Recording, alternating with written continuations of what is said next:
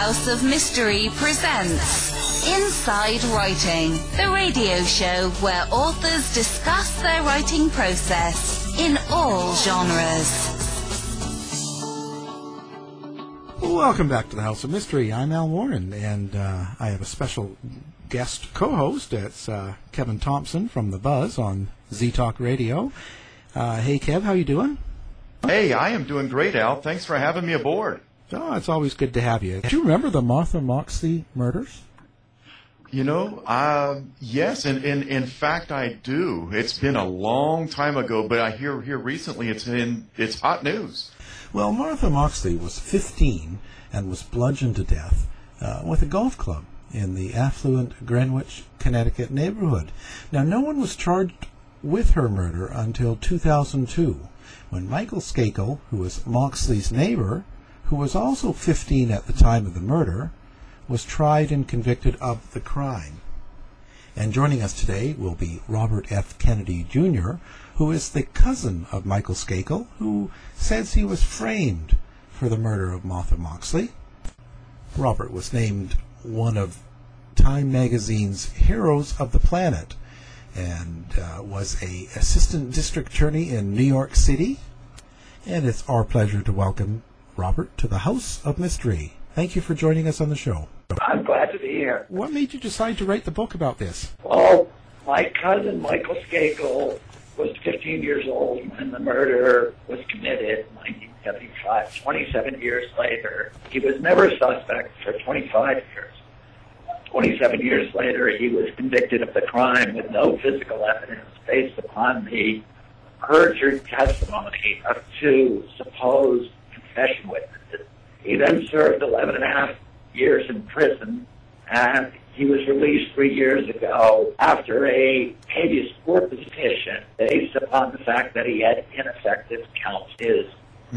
His lawyer, who actually went to jail immediately after Michael went to jail, for taking the money that he was supposed to spend in the trial, spending it on personal accounts and not paying tax. Michael really never got a defense. But this cloud has been hanging over him and his family for many years. And during the course of my investigation, I've not only uncovered this evidence that the confessions were perjured, and that the corrupt police officer was obsessed with convicting Michael Skakel and committed many other crimes in order to convict him. And I also found the identity of the true murderers, and I was able to track them down and to interview them. And those interviews have been small. Wow, that's amazing. Can you say who you figured the murderer was? There were two murderers. One is named Adolf Hasbrook, and he lives in Bridgeport, Connecticut. The other's name is Burton Kinsley, and he lives in Portland, Oregon. What was it that gave them away? How is it that you found them? Oh, immediately after Michael's conviction shocked his family. It shocked me, and I went, because I knew that he was innocent. I wrote an article about his conviction that showed that he could not possibly have committed the crime. He was 11 miles away with 6 eyewitnesses at the place he was, and 8 more witnesses who saw him left and saw him return. I wrote this article for the Atlantic Monthly, which was an award-winning article. Soon after that, I received a letter from a classmate of Michael Skakel's who I had never heard of before, named Crawford Mills, and he told me in this letter, he said the jury got it wrong, and he revealed that another classmate, a man named Tony Bryant, who had been a classmate of Michael's and Crawford for 2 years, had been present the night of the murder with the murderers, and knew that none of the Skakels had been involved in the crime, and knew the people who committed it. I was able then to track down Tony Bryant in Florida. Tony Bryant is a first cousin of NBA Lakers star Kobe Bryant, and his brother, Tony's brother, plays for the Mavericks. He comes from a very prominent African American. His mother is a Oscar-winning film producer, and he went to school with Michael for 2 years, and then he moved back with his mother to New York City and went to a public school. And while he was in the public school, he met two city boys who he befriended. These were large kids. They were a year older than their classmate. He knew them only as Adolf and Burr. They were 6'3" and 6'4", respectively, 250 pounds, and very strong athletes. They were capable of committing this murder, which had a savagery that Michael would not have been capable of. He only weighed, he was 120 pounds at that time. He was a shrimp. He had 28-inch waist. Tony took the two boys to Greenwich on 6 occasions, and during those occasions, they saw Martha Moxley, who was the victim of the murder eventually, and Adolf developed an obsession with her, and he talked about her constantly. They returned from Mischief Night, which was the night before Halloween, and on the train on the way up from the city, they planned the assault. He said that they were going to go caveman on a Greenwich girl, and according to Tony, dragging her into the bushes, striking her with a club, and then sexually assaulting. The following Monday, the three boys went onto the Skakel property and picked up golf clubs that were lying there, and they said to each other, "Now we have our caveman club." Tony got nervous because he knew that they were going to do something very dangerous, and he left 20 minutes before the murder. That was Friday. On Monday, the boys saw him again and confessed that they had committed the murder. Tony also spoke with a young kid named Jeffrey Byrne, whose house the two men stayed in the night of the murder and cleaned the blood off their clothes and their bodies. And Jeffrey Byrne, who was traumatized by the incident and subsequently died in a mysterious death, complained constantly to Tony about what had happened as a result of Tony's actions. Tony's mother told him she was very aware of the racial landscapes at that time. Greenwich had a notoriously racist police department. And she said, "You brought these two boys up there." He told her that they had murdered Martha. She said, "You brought these two boys up there. You are black. If you come forward with this, you are going to be implicated and may spend the rest of your life in jail. You can never talk about this murder again. And you have to separate yourself from Adolf and Burr." He did that, and he went away to school. His mother immediately sent him away to school in Texas. I finally reached him, and when I got a hold of him, he said to me, I said, "I'm Robert F. Kennedy Jr. I am a cousin of Michael Skakel, and I want to talk to you about the Martha Moxley murder." And there was a long pause on the other end of the line, and then he said, "I've been waiting 27 years for this telephone." And it was that call and 6 subsequent calls.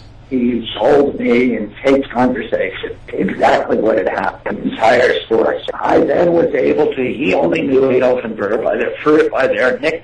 I was able to obtain a yearbook from Charles Evans Hughes High School and determine that Adolf was Adolf Hasbrook, that Burr was Burr Kent. I was able to track those two men down and have conversations with them, in which they admitted that they had been in Greenwich that night, and they admitted that they had been in the home of Jeffrey Byrne, the boy who helped them clean off after the murder.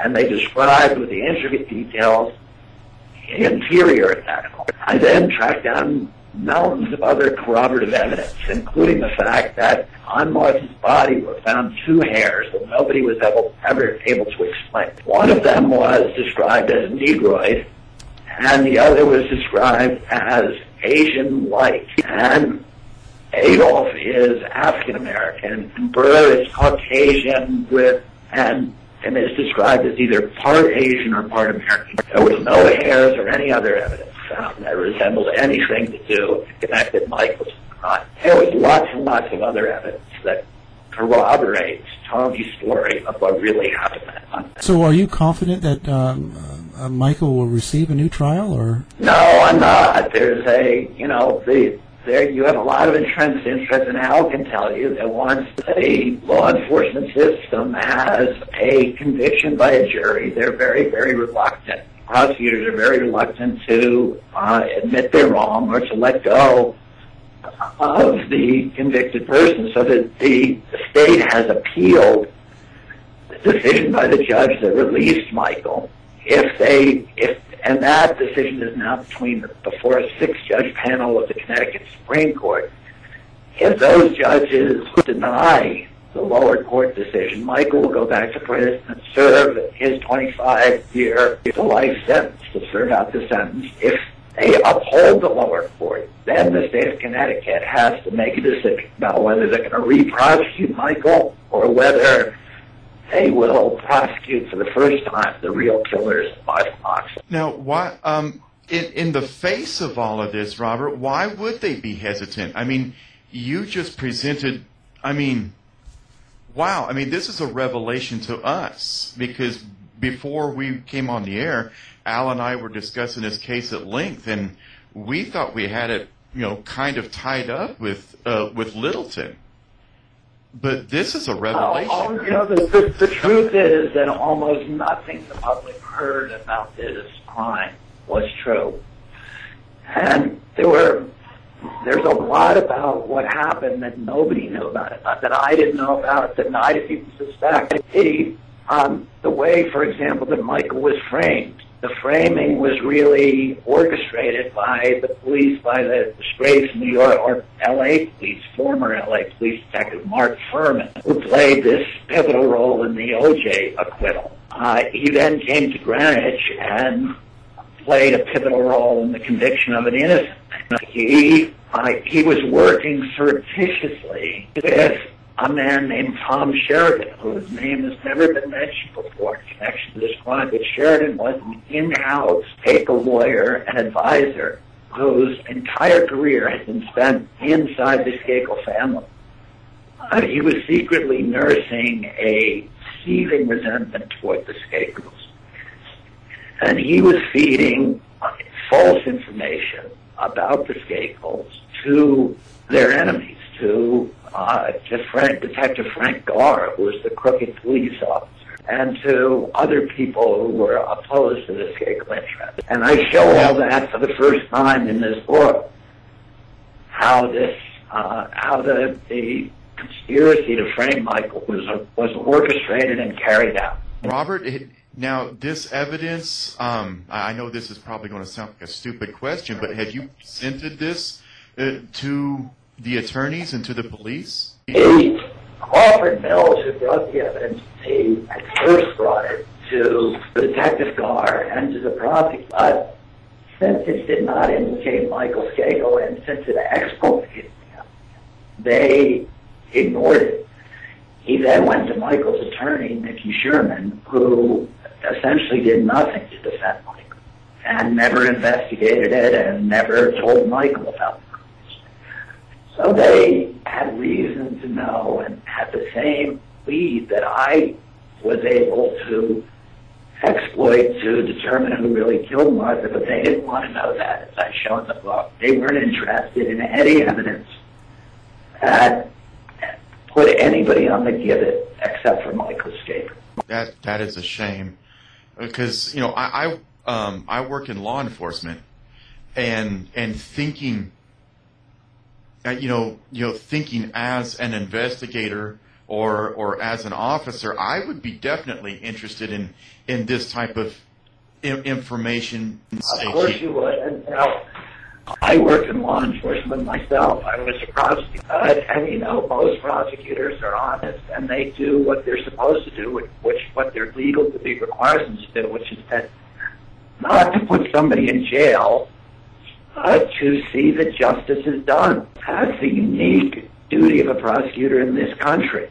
Other countries have mandatory prosecution. Anybody the police brings to a prosecutor, they must prosecute. But in this country, the prosecutor is supposed to stand as a baffle against the winds of public passions and prejudice and police enthusiasm. But that didn't happen in this case. And as you know, prosecutors have all kinds of ways of putting their thumbs on the scale of justice. And it's very easy for a prosecutor to sway a jury, particularly in notorious crimes like this one, infamous crimes where there's a public demand for blood or a public demand for justice. And in this case, you had a prosecutor, you had a corrupt police officer who was running the investigation and trial, and you had a prosecutor who had, with elastic ethics and huge overweening ambition, who saw this as a career case and who was determined to jail Michael even though the evidence against him was obviously fabricated.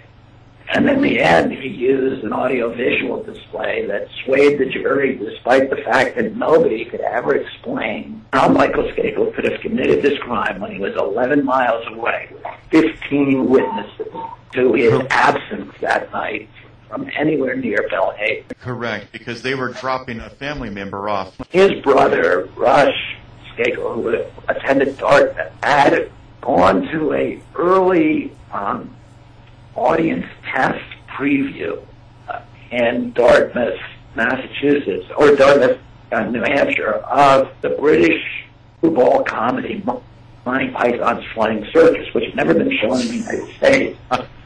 They saw it in a theater, and that night it was being played on TV, American TV, for the first time. Rush picked up two of his brothers and a cousin, and they went to the house of other cousins, the Terrian family, to see that show.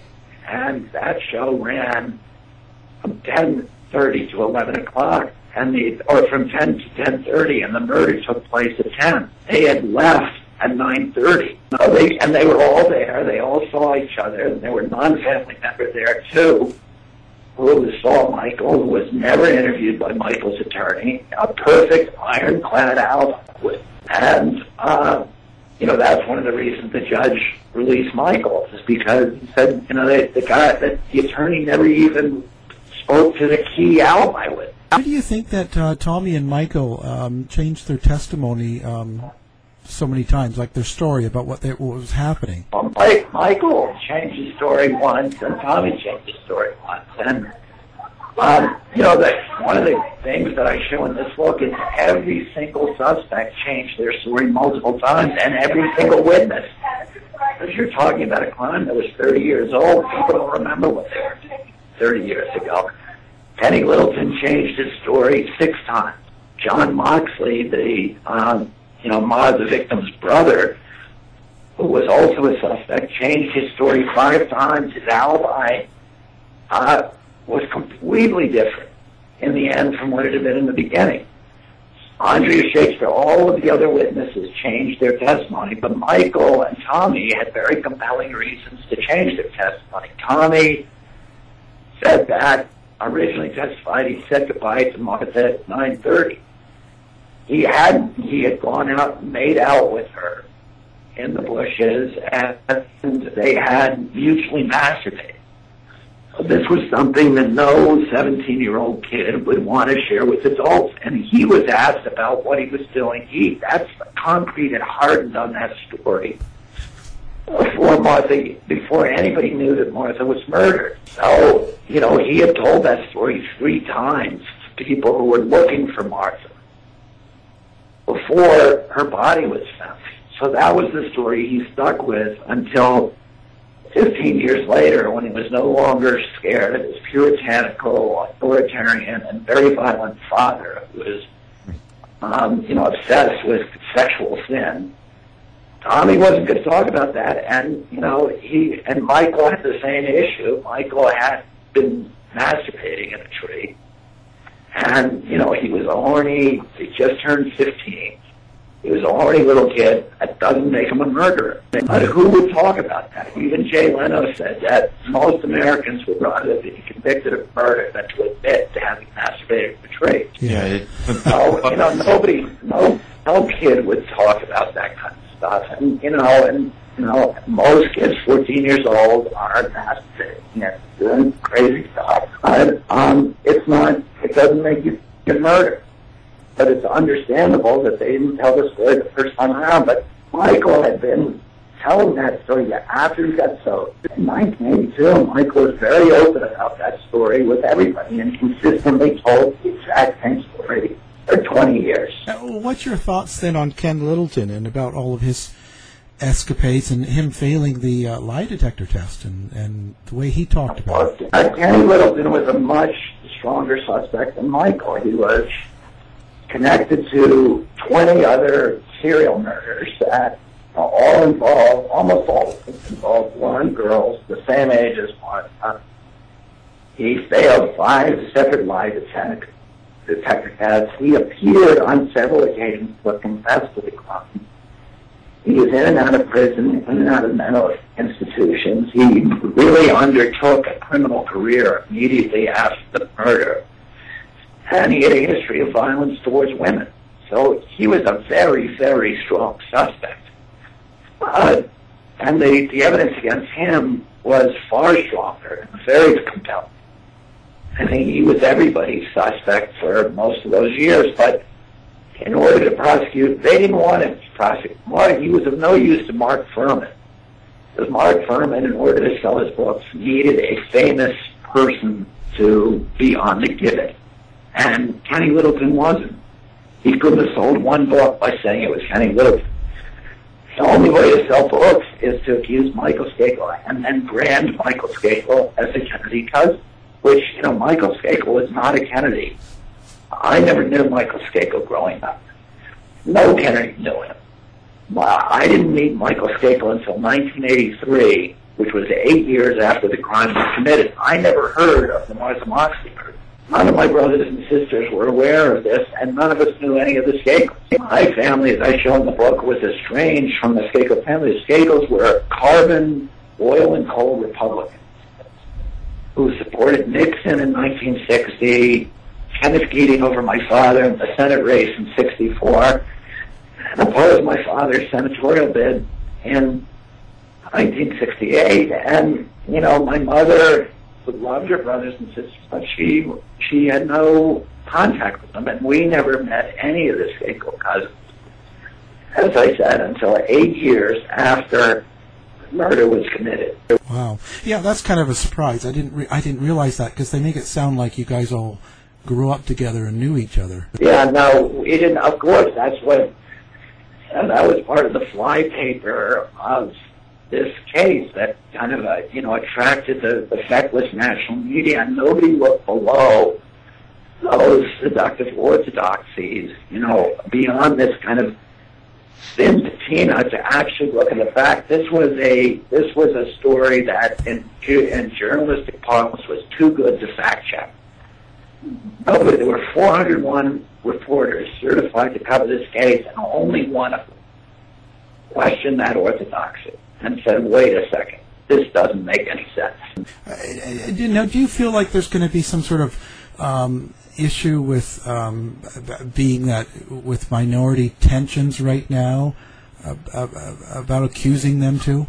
Well, the people who I accuse and who committed the crime, one of them is African American and one is Caucasian. I can't be responsible for optics. My only choice is to pursue the truth. That's what journalists should be doing. That's what the kind of lawyer that I am does. That's what most of us try to do, which is to pursue the truth. And I really don't see that I have any choice other than to pursue the truth wherever it leads. Now that brings up a really good point, Robert. If you don't mind me asking, the Kennedys were a big name. Well, they still are. Do you feel that the police were soft-handed on them because of their power and their authority? I mean, do you think that they actually did the job? Did they do the searches? Did they go in depth enough? No, as has been shown time and time again, first of all, there was no Kennedy involved in this murder, where the Kennedys were unaware of this murder. It wasn't something that anybody in my family ever talked to. I had never heard about it until 8 years later. Did the Skakels have political power? No, none. Was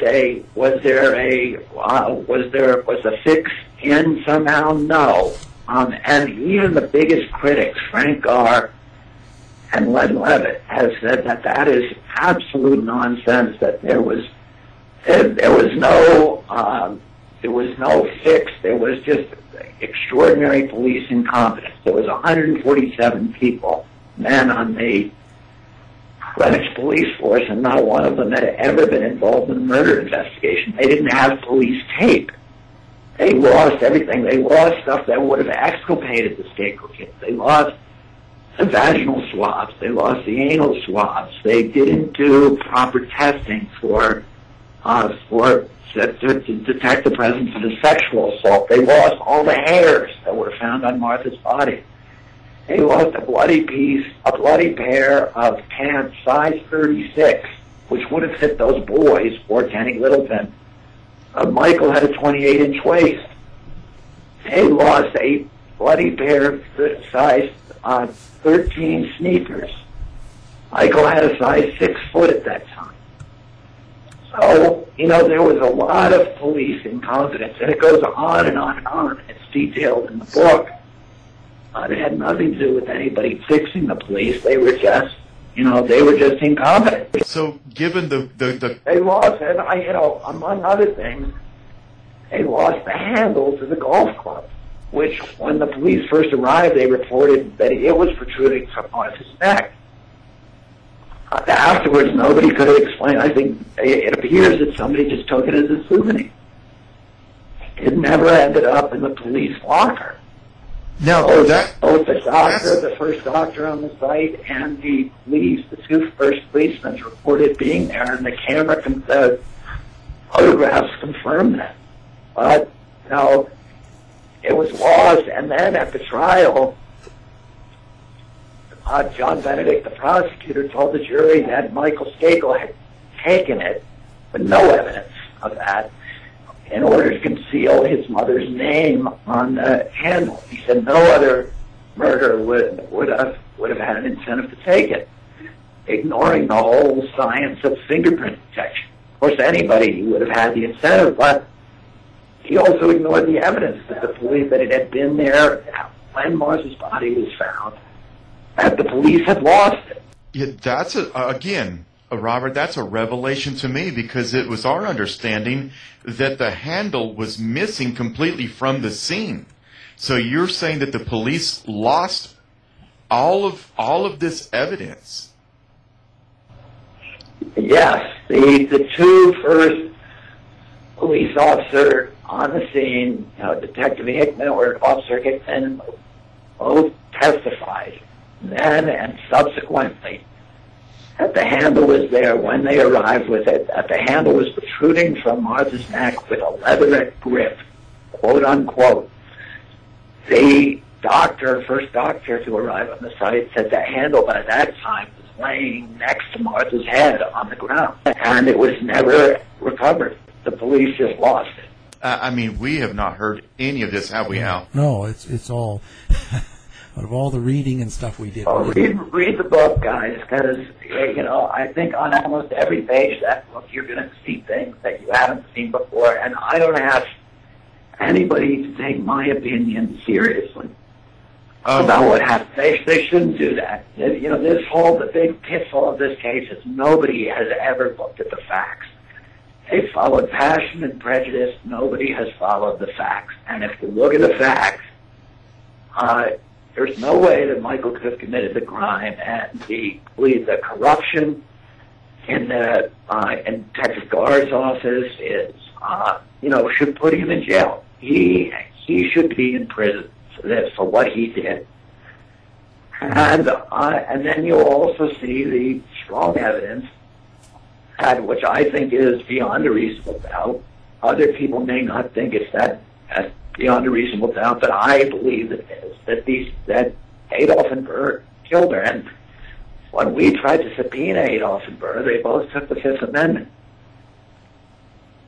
I've said publicly that if I'm wrong about Adolf and Burr, they should sue me. If they're innocent, they will. I don't believe that's going to happen. Do you think they'll ever get prosecuted then for this? I hope so. If they're, Connecticut is supposed to be the Constitution state. These guys should be in jail.